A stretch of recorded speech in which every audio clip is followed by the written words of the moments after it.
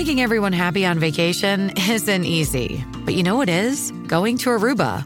All you have to do is walk out your door to find pristine pools, relaxing white sand beaches, and an island teeming with outdoor activities that'll put a smile on any face. You won't just feel great, you'll all feel great, filled with a calmer, more peaceful vibe that radiates Aruba's warmth. And the best part is, it never fades. That's the Aruba effect. Plan your family trip at Aruba.com.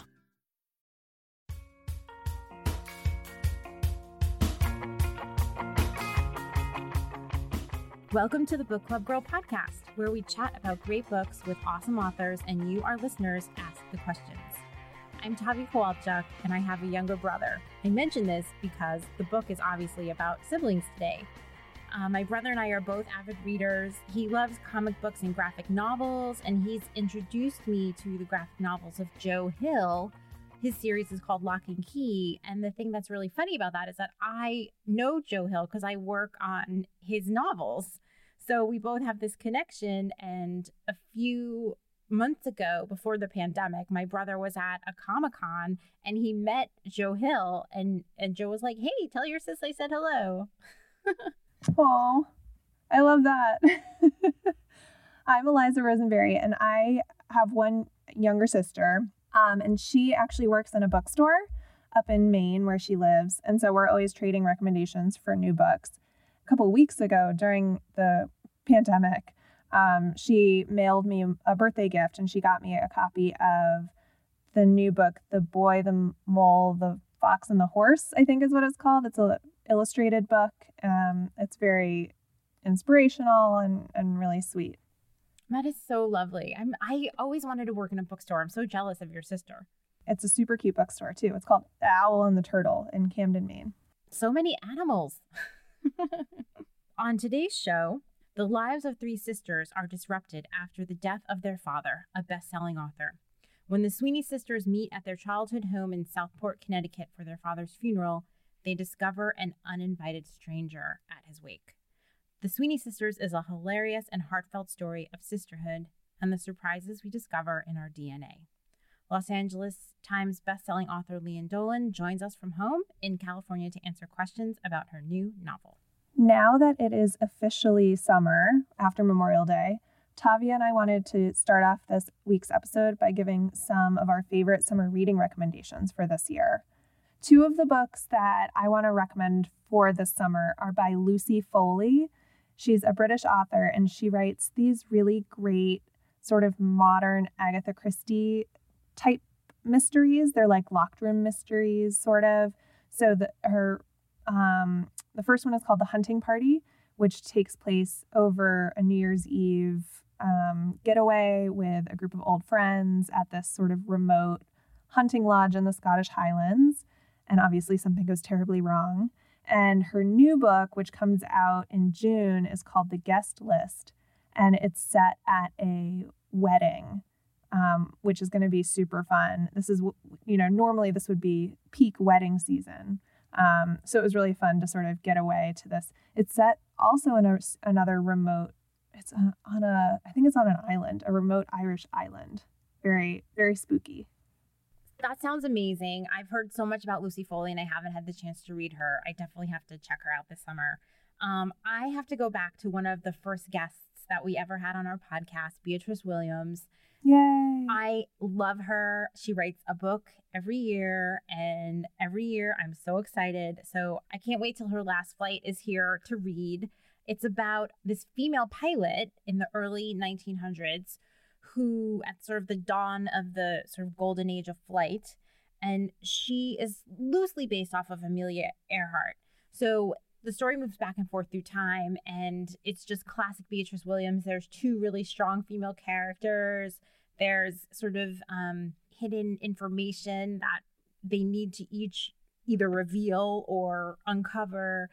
And once again, it's just written in Beatrice's beautiful, beautiful prose. We love Beatrice on this podcast. I can't wait to read the new one. The next book that I want to recommend is another person who's been on our podcast.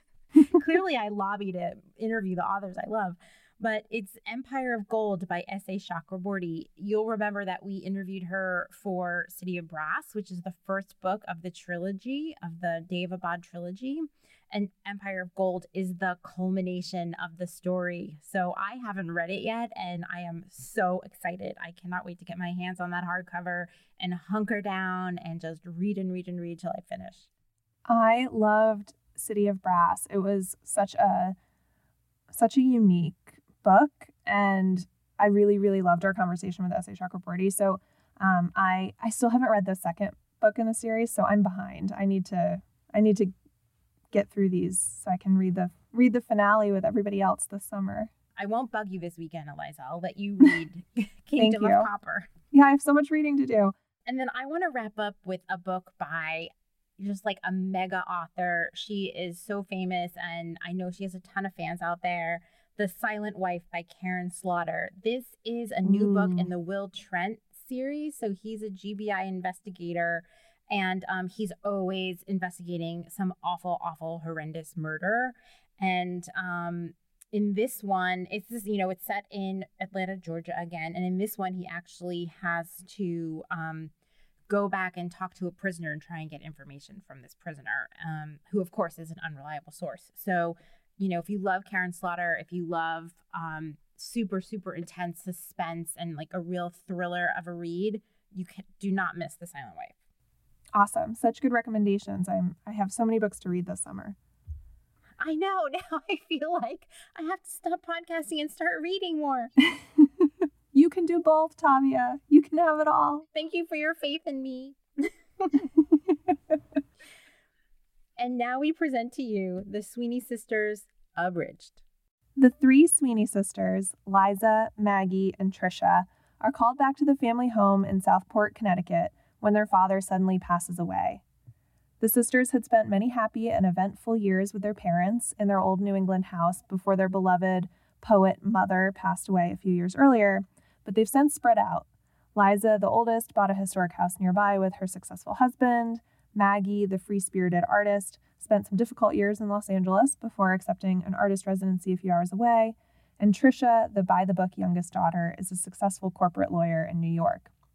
To complicate the sisters' loss, Bill Sweeney wasn't just their father. He was also a famous great American novelist, and he has an unpublished memoir hidden somewhere in the house. As soon as news of his death is released to the public, his publisher, literary agent, and many, many readers will try to get their hands on the famous author's true life story. At the reading of Bill Sweeney's will, his daughters are shocked to discover the results of an online DNA test. There's actually a fourth Sweeney sister. It seems Bill Sweeney had been unfaithful to his wife early in their marriage, and the neighbor girl next door, Serena, is actually their half-sister, and she's back in town. The Sweeney sisters must come to terms with how this shocking revelation changes their perception of their father, their parents' marriage, their childhood, and what the future of the Sweeney family will be. So, Tavia, what did you think of this book? I loved it. I think it is the perfect social distancing read. It is. It just makes you feel so good. They go through some difficult times. The father dies. They discover this sister in their family that they didn't know they had. Again, there's like all these secrets that people are revealing. But at the end, it just you feel like things are right in the world, even though they aren't perfect. And there's funny moments, and there's sweet moments, and there's a little love story. I just think that it is the perfect book to read if you need an escape. Yeah, I totally agree. And I hadn't really reflected on the ending of the book, and we're not going to spoil anything, but I do agree that you walk away from the Sweeney sisters with a sense of not like relief, but just sort of like everything in its place. It's a very satisfying book and a very satisfying read, and it felt good to read something like that right now, for sure. Absolutely. Another part of it that is so interesting to me, and if we were talking about this with like more people, I would love to take a poll, but and maybe we will on social media, but would you or would you not get your DNA tested? To me, that was the whole book hung on this idea, and I'm like, no way, I would not get my DNA tested. A few Christmases ago, I think my aunt and uncle gave DNA tests like as a gift, which is exactly what happens in the book, right? Serena she wins it in a raffle, right? The online DNA test. And my dad got one, and I think he was considering it, and then I think he declined. So I think it's sitting around my dad's house somewhere unused. But yeah, it's definitely like it's a bag of worms, Or wait, not a bag. Can of worms. Worms don't come in a bag. One of the things that I loved about this book, of course, was the sister dynamics. There's obviously 3 sisters, and they're all very different. I love how they all have their own, things going on, their own careers, their own, relationships, but they also play off of each other in a way that I really love. And it's always fun. We talked about this when we read The Last Romantics by Tara Conklin, how fun it is to watch those sibling dynamics evolve in a novel. I felt the same way here. Me too. I really liked that, and I thought the author handled it so well. And I can't wait to ask her if she took details from her own sisters. She has a bunch of sisters. But one of the things that she does with the Sweeney sisters is like she creates them as this sort of hermetic trio, and they present themselves to the outside world as, just sisters who are like all sparkle and dash, and they get along so well, and they're so much fun. And then when you're brought inside the family unit, you realize that there are cracks and divisive issues and resentments. And I like the way we could see them from inside and outside. Yeah, absolutely. Eliza, usually we toast at this point in the podcast. I wish you were here. Here's a virtual toast. I know, virtual toast. Clink. Clink. Quick reminder, we love hearing from you. Join our Facebook group, The Book Club Girls, where you can talk with other book lovers and pose your own questions to the authors who appear on our show. You can find us at bookclubgirl.com/groups/thebookclubgirls. And stay tuned after the show for a short exclusive sample from the Sweeney Sisters audiobook. Today, we're joined by Lian Dolan, whose book, The Sweeney Sisters, is out now. Welcome to the Book Club Girl podcast, Lian. We're so glad that you're here. I have to say, you are our first fellow podcaster on the show, and we are really excited about that. Are the stakes higher? Do you feel them higher? Oh, definitely pressure to perform on our end, for sure.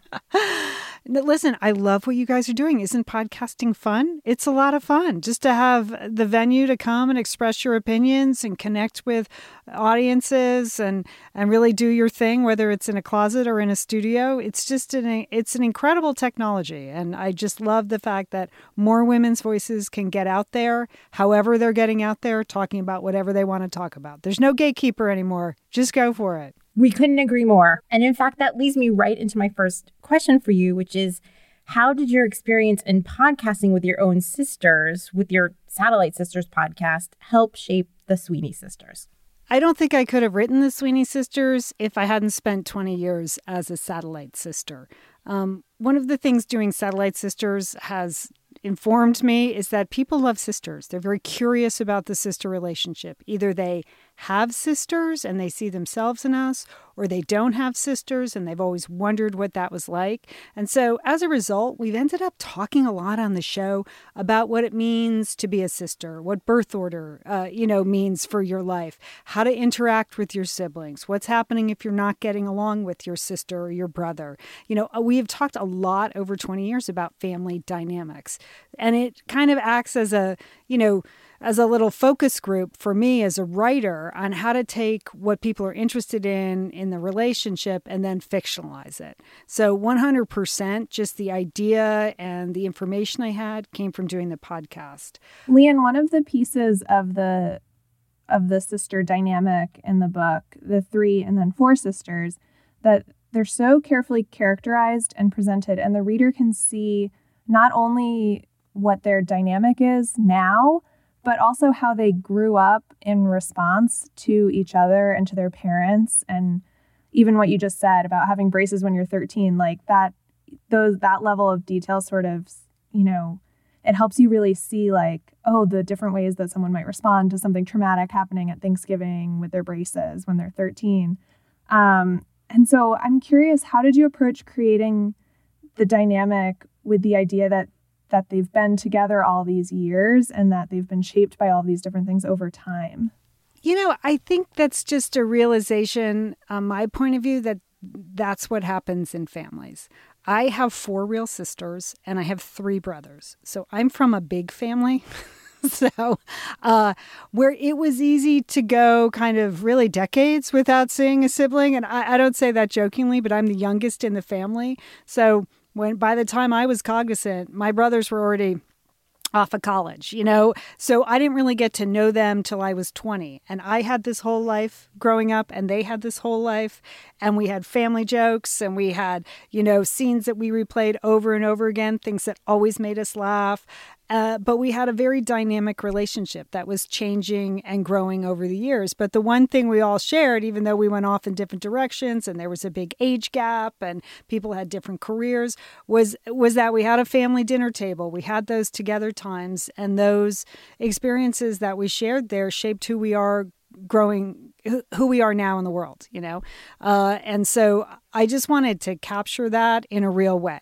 Like, your childhood is never very far behind you, and it's we've often said at Satellite Sisters, it's like it's really up to your older brothers and sisters to keep you down. They're the ones that keep you humble. You can't really go too far away or get too big ahead when they're there to remind you of all the terrible things you did or the stupid things. So there's a certain humility to that that I wanted to impart, even though I think the sisters themselves, the Sweeney sisters, have a lot of swagger. Like, they're happy to be Sweeneys. Like, they know that that's a big part of their identity, but they also went off and created their own individual identities.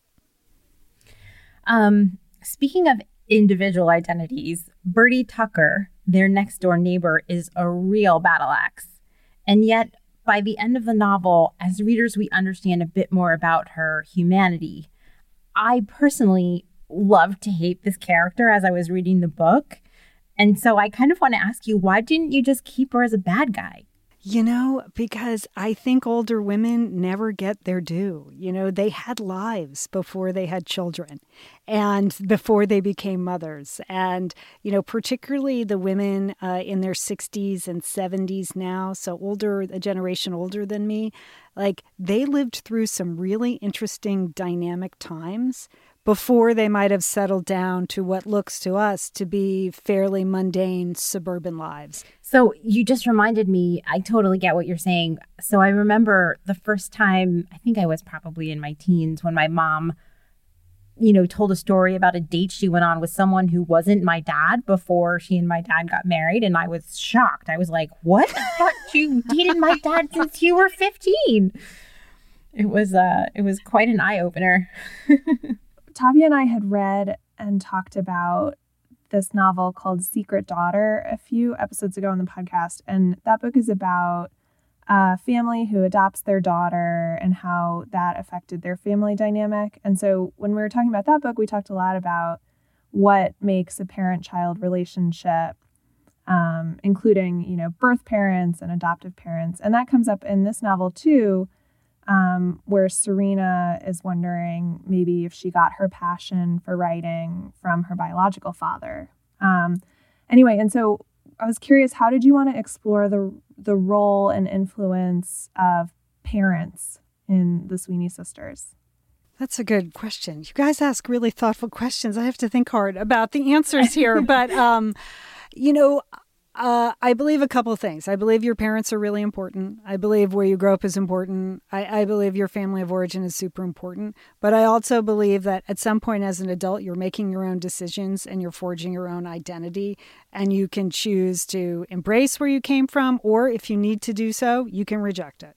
I don't think family is destiny. I think you have some options there. That being said, I really took a look pretty hard, particularly in Serena's case. I talked to a bunch of my friends who have been adopted. And I really took, their lives as sort of a way to shape Serena's character. That maybe there's something to your birth parents, and there are sort of, I believe, the creative genes or mathematical genes or artistic genes might run through your your DNA. But I also think whoever raised you has a tremendous effect on who you are. But then at some point, you as an adult can choose, which one of those heritages you're going to embrace. And maybe it's both, and maybe it's neither, and maybe it's one. Maybe one wins out over the other. So, I think about parents as important and foundational, but not destiny. So interesting. I was fascinated by Trisha, the youngest sibling. She's an overachieving lawyer, an athlete, and, sort of towards the beginning of the book, she takes a leave of absence from her job to help oversee her father's estate. And, I found that to be an interesting move on her part because she seemed so reluctant to do it, and which really fit with her personality. When you were writing, what did you see as the final straw that switched Trisha's perspective from sort of being the teacher's pet to maybe looking for a second act?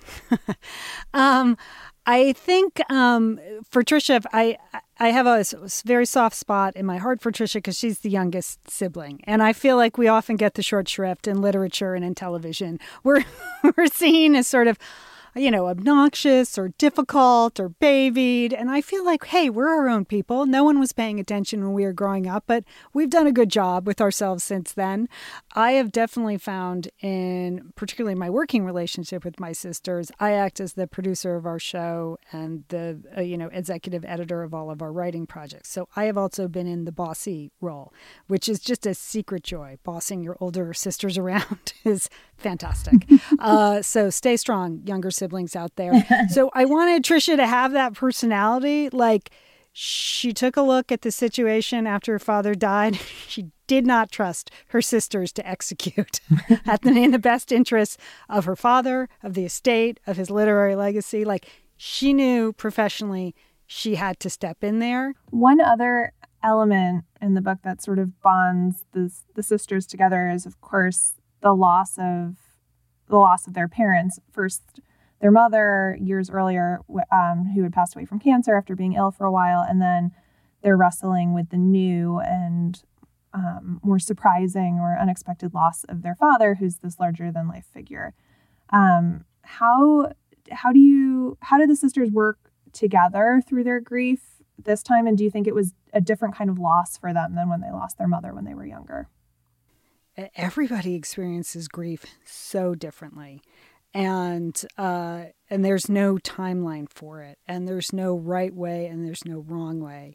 And that you can think you're absolutely fine, and then you'll be in a grocery store and you'll see something that reminds you of your mother and you'll just lose it. And that can be years after her death. So I understand why people write about grief so much and struggle with it and talk about it. And there's so many plays and books and movies about grief because it's so powerful and it's hard to know.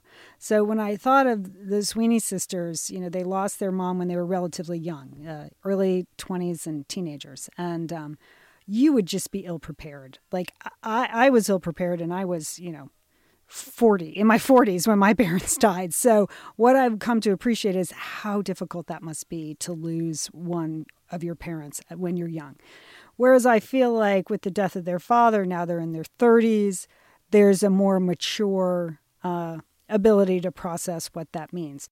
You're listening to the Book Club Girl podcast, where our guest this week is Lian Dolan, whose book, The Sweeney Sisters, is out now. You can read more about Lian's book at bookclubgirl.com/podcast.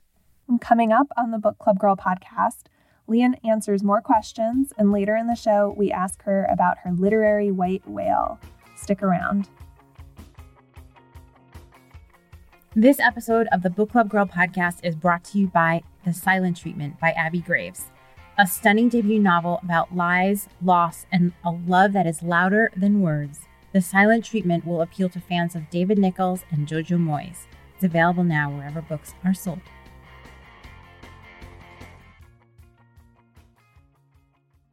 Welcome back to the show. This episode, we're speaking with Lian Dolan, author of the new novel, The Sweeney Sisters. We have one more question for you, Lian. Each episode, we ask an author, what is your literary white whale? It's a book that you've either always meant to read or one you started reading and never finished. So, Lian, what is your literary white whale? I think I'm pushing the definition a little bit here, but I will say this. I will say The Corrections by Jonathan Franzen, because I had bought the book and I was going to read it because Oprah told me to buy the book and read it. And then when he dissed Oprah, I was out. I was off the Jonathan Franzen bandwagon. I never read that book, and I don't read anything Jonathan Franzen writes. Does that count as a white whale? Is that allowed? I love it. It's a white whale that you've let go. I've let it go. Exactly. I don't feel bad about it at all. There's no literary guilt over that. None. Good for you. I admire that. Lian, I'm curious. I was just going to say that seems like the kind of book that Bill Sweeney might have written. I was curious, what did you envision Bill Sweeney? How did you envision him in like the literary landscape? Like, who is he like to you? What other authors? I thought of him really as a John Irving meets John Cheever. Sort of the writing talent of John Irving and kind of the sexiness and the super masculine. And, John Irving was really a rock star. And I love that idea that writers used to be rock stars, in the 70s and 80s. Like, they had paparazzi following them and they could get into any restaurant and stuff like that. But obviously Bill Sweeney had a lot of demons. And so that was more like John Cheever. It's so funny you say that about male authors getting away with a lot of stuff, because that was one of the things we were talking about in our book club of two before you came on the show. And we saw a little bit of a double standard there. Yeah, I mean, for sure. There definitely was. There's no doubt. Well, Lian, thank you so much for joining us on the podcast. We loved having you. We loved reading your book, and we'd love to have you back. Anytime. I'm very happy to be here. I'm so proud of you for jumping into the podcast pool. That was Lian Dolan, whose book, The Sweeney Sisters, is out now. To find out more about Lian's book and how to buy it, head to bookclubgirl.com/podcast, where you can also find links to everything mentioned in this episode. Like what you heard? Subscribe on iTunes, Stitcher, Spotify, or wherever you get your podcasts. And while you're there, please give us a rating and leave a review. Another way to help spread the word about the Book Club Girl podcast is to tell a friend. It really helps other people to find us. You'll hear from us again in 2 weeks, where we'll be speaking with New York Times bestselling author Susan Wiggs about her novel, The Oysterville Sewing Circle. But you can always stay in touch with us in between episodes. We're both on Instagram. Find us at Tavia Reads and at Eliza Is Reading, and of course, at Book Club Girl. You can join in on these conversations too. We will be interviewing Beverly Jenkins, author of On the Corner of Hope and Maine, in a few weeks. And if you have questions for Beverly, post them in the comments on our Book Club Girls Facebook group, or give us a call at 212-207-7336. You can also send us an email, thegirls@bookclubgirl.com. We really, really love to hear from you. And if your question gets asked on the show, we will send you a free book. A free book. A free book. A free book. Before... I say this every episode. I want the free book. Seriously. Before we go, a big thank you to Jordan Goss-Perret, who produced today's episode, to Lian for setting up her own recording studio in her house, and to all of you, our faithful listeners. Until next time, I'm Eliza. And I'm Tavia. Happy reading. About 2 hours into the hunt for the manuscript, Liza, Maggie, and Tricia figured out that all the sisters searching in one small space was not going to work. The three of them bossing each other around in the boathouse had produced only the password to Bill Sweeney's computer. Sunkissed 1147, the boat's name, plus the Willow Lane house numbers. Tricia had spent several hours searching the hard drive with Liza looking over her shoulder, an arrangement that wasn't sustainable for either of them. Tricia was searching systematically by keywords, and wondering how a guy whose computer security system could be compromised by a Post-it with his password stuck to the side of the monitor could possibly have gotten rid of all digital traces of the memoir. Liza felt that reorganizing the file system on the computer would be a better place to start than with what she called completely random word searches that her lawyer sister was insisting upon. Maggie, as per usual, was sitting on the couch thumbing through old magazines and texting somebody with frequency and delight, piping up every few minutes with, "Need anything?" or "Let me know what I can do." When they were growing up, The only time Maggie showed leadership or initiative in a family project was if it involved boys or shopping for clothes. Otherwise, she focused on what worked for Maggie. Once they realized that the manuscript hunt wouldn't be as easy as logging on and printing it out, it took them about 10 minutes to devise a plan of separate but equal distribution of work, at least on paper.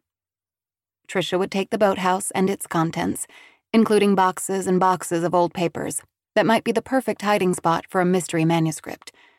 Maggie would take the library and conservatory to do a backup manuscript search and gather any additional documents that might have migrated inside and should be included with the rest of the papers. And Liza would get the house ready to sell by cleaning out closets, drawers, and entire rooms that hadn't been touched in years, packing or donating everything in sight. "I wish Julia was here. I bet she knows where the damn book is," Tricia said. The sisters had shared a tearful goodbye with the housekeeper. She was thrilled with the money.